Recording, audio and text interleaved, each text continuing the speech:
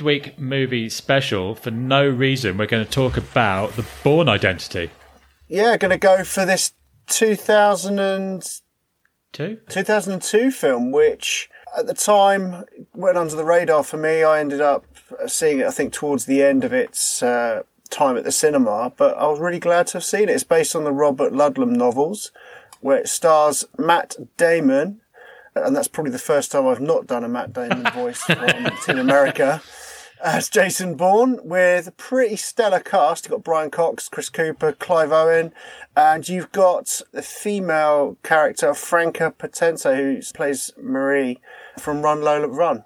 So this adaptation of his Robert Ludlum's espionage thriller, it begins with an unconscious man plucked from the Mediterranean Sea by a load of dodgy fishermen. It builds from there, which is Jason Bourne finding out who the hell he is, what he is, where he's from, and it's a really riveting mainstream film. It's fast paced, it's got real good action, clever choreographed fighting scenes.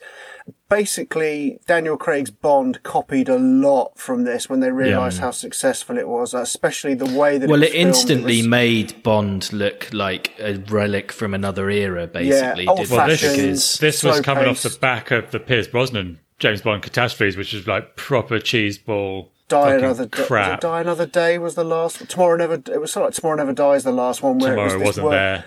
And then this was sort of taking it back to a more gritty kind of violent realism. Yes, and you still had gadgets and locations and all those, and stunts and all those other things, but they weren't being said with a nod and a wink and a terrible one-liner. They were being and some misogyny. Yeah, they were being delivered, in fact, by what was a fairly bland-looking human being, to be completely honest, in Matt Damon. But you instantly understand just how his training and possible super serum enhanced body may have responded to these situations. It's effectively a kind of amnesia road movie sort of feel to it. Sort of Captain America without being frozen. The kickoff when he's on the boat, he's got this bank, the laser in his hip number as a sort of capsule laser pointer thing, like surgically implanted into him. So that's the first part of the jigsaw, which takes him to the bank vault, which has in Zurich, all these sort of different identities, and a fucking shitload of money and a gun. And so you can sort of put. You don't need to be a genius to sort of figure out that you're some sort of agent, I guess, with all these different identities and a gun. Being naive here, Swiss bank accounts like that, do they have the capability to have items like that? Would they vet I don't think they a safety know what's deposit in them, box? Is this the whole classic Nazi gold type of thing where they have no idea? Probably now, in the modern age, you probably have to disclose, but I think in the old days it was just, you just rented a box. Yeah. Well, this is the thing. The part of the film now is where he obviously makes his way to the American embassy. It was the start of the surveillance culture, and that you start to see evidence of that. The CIA operatives are looking for him. There's absolute banging soundtrack from Moby. That whenever you hear the theme music for it, I always think of now the Bourne films, and I always find it's shot on a different type. How can I explain this? Well, Doug Liman, who was the director, he didn't let the camera operators see any rehearsals. He wanted them all to shoot it for the first time. Yeah. Having not really knowing. So obviously they'd have storyboards and stuff, but they didn't know exactly how it was going to play out. So it was supposed to be this sort of voyeuristic, but slightly uncertain sort of viewpoint. And it played out better than... You could instantly tell it was not playing to the same style of filming that you would see in an American like NCIS or something like that. You could tell it was a European film, not just because of the locations, but the way it was filmed in a way. It was edgy. It wasn't like filmed live in front of a studio audience with this, and it was like slightly off filter as well in its colour schemes. And Franca Potente, who was the love interest sort of Marie in this, she was in a movie called Run Lola Run. I don't know if you've seen that one. Yeah. But that was a big inspiration on the look and feel of this movie, which obviously is a very European film. It's amazing, and I'm sure we'll come to this at the end, but it's amazing that this movie was as successful as it was, because there was a lot of behind-the-screens shenanigans. So director Doug Liman and the writer Tony Gilroy clashed almost constantly. Matt Damon allegedly threatened to leave the project a number of times. There was issues between the producers and the studios. There were 4 rounds of reshoots, but actually, this is a really fucking good movie. Like you say, it's incredible that it turned out the way it did, because the studio, Doug Liman basically was a fan of the books and really wanted to. So he personally went to see Graham Ludlow to get the rights, and effectively that was the ownership he had of it was gone after that. I think that obviously the studio basically optioned it, so took the rights off him, and he was suspicious from the get-go of their involvement, and they were watching the dailies and having it reshoots, ordering the script changes and everything. And there were some endings that were mooted. And that was, I think, where Matt Damon fucking hated some of them. And he was saying, I'm off. I'm not fucking having it. So I think they wanted to remarkable. Pursue an ending where he was like fighting loads of different agents and stuff. They wanted a montage. They specifically said they wanted it shot like, I don't know if they mentioned the film, but they said like Tony Scott. Oh my God. Doug Liman said, well, go and fucking get Tony Scott to film it then. So he obviously didn't return for any of the sequels. Which a is bit like Tony Scott, though, if you can level an accusation at this movie, it's its horrible introduction of shaky cam in the fights. Memorably, there's a fantastic fight between Bourne and another assassin in his own apartment in the biro. Yeah, you get the biro through the hand, which is great. But mostly there's loads of kick-ass stuff happening, which you kind of see maybe an elbow here, flung around head there. I mean, it's really disorientating camera work, and I don't like it. So I don't think it's as bad in this one as it got in the later movies. The one with Paddy Considine is just basically unwatchable. It's just like a series of impressionist blurs as the camera spins. But you do have to pay attention to a Bourne movie, don't you? Because there is a lot of plot. Because Bourne himself is kind of clever and he's taught to find the most simple way to get through any problem, he's constantly finding things and zipping off left, right and centre. Yeah, you see his training come to the fore, like you mentioned in the... The embassy's really good when he escapes. He takes the jacket. He rips the fire escape thing off the wall so he knows where to go.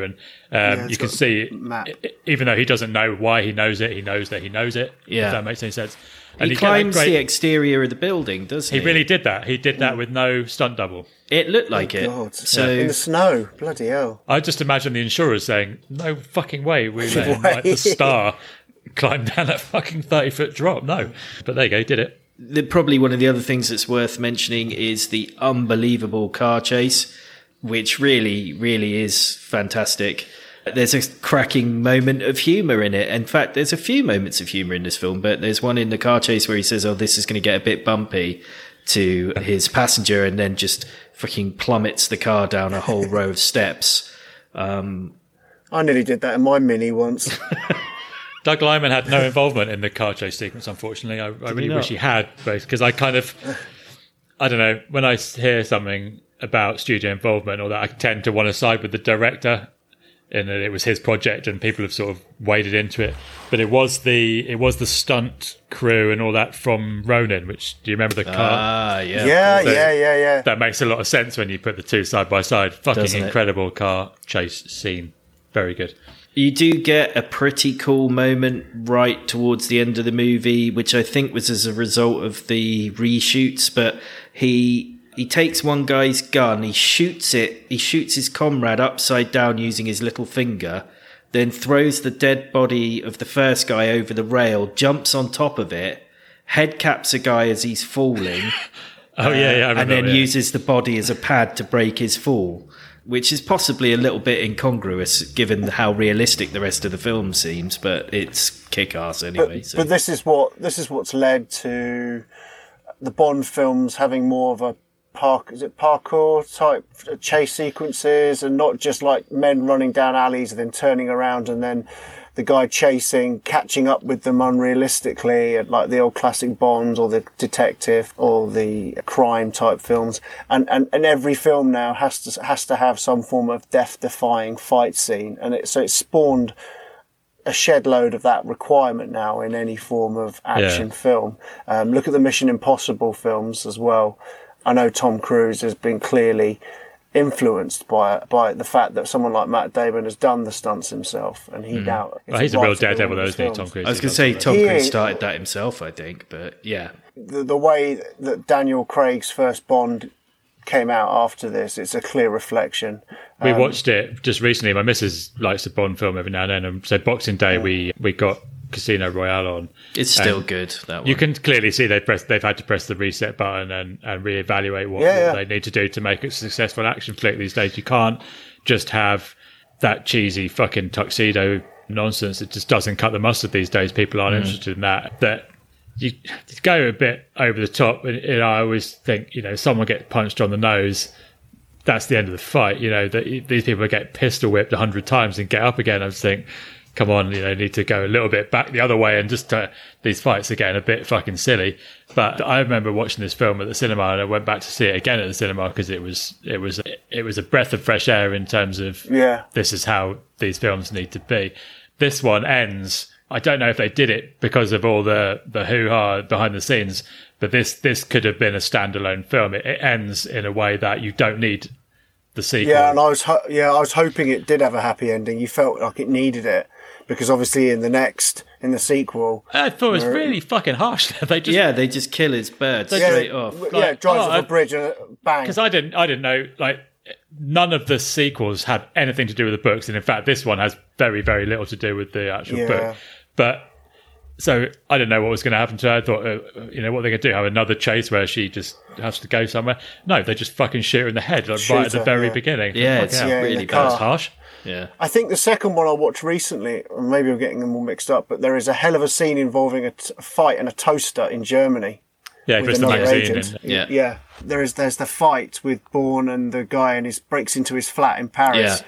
And instead of being caught, he just fucking jumps out the window. Yeah, he doesn't want to be. He can't be amazing. It's amazing. Yeah, you get the idea of what the Treadstone program is about, which is underlying everything that Bourne is looking for. And like you said, it may be a little bit more in this film, and they could have ended it a couple more extra bits. But I think because of the success, again, the Hollywood juggernaut trails on, and they can't resist rinsing something out as much as they can. Which, for some things, has obviously worked. And I have to say I enjoyed the second one, but I thought it was harsh that they killed off her. I think I've watched them all now. You've got the Bourne Identity, you've got the one with Jeremy Renner. I forgot about Bourne Legacy. Jason Bourne, the reboot thing. I've fallen asleep through that twice. I can't say I've seen it enough of it to know what it's about. They're all quite watchable movies. They become a bit generic after a while, but this one at the time was a real breath of fresh air. Jason Bourne finds a Tag Heuer chronograph in the bank box, which he puts on, and he wears that throughout all the other films, the same watch. Nice. But he wouldn't... I don't know if they officially asked him, but he wouldn't have been a Tag representative ambassador. Because he's a Rolex guy, Matt Damon. He had a college reunion, and he bought all 36 of his classmates the Rolex. It's pretty sweet. I actually don't like Rolexes that much, though. So neither do I. I think they're a bit too bling for my tastes. There's only one that I like. It's the Rolex Milgauss. But that's tune in next week for more middle-aged watch news. Watch related. Just one more bit of trivia on it. I like a G-Shock. On the cusp of buying a G-Shock. One more bit of trivia. There's a red bag that he has. I want the Frogman. You know the bag that he gets from the bank and he carries it. Yeah, the duffel. Adam Savage from Mythbusters. Yeah. He now owns that bag and all the props that were in it. There you go. Wow. I think we should say that the Bourne Identity is a very good film, and I like it.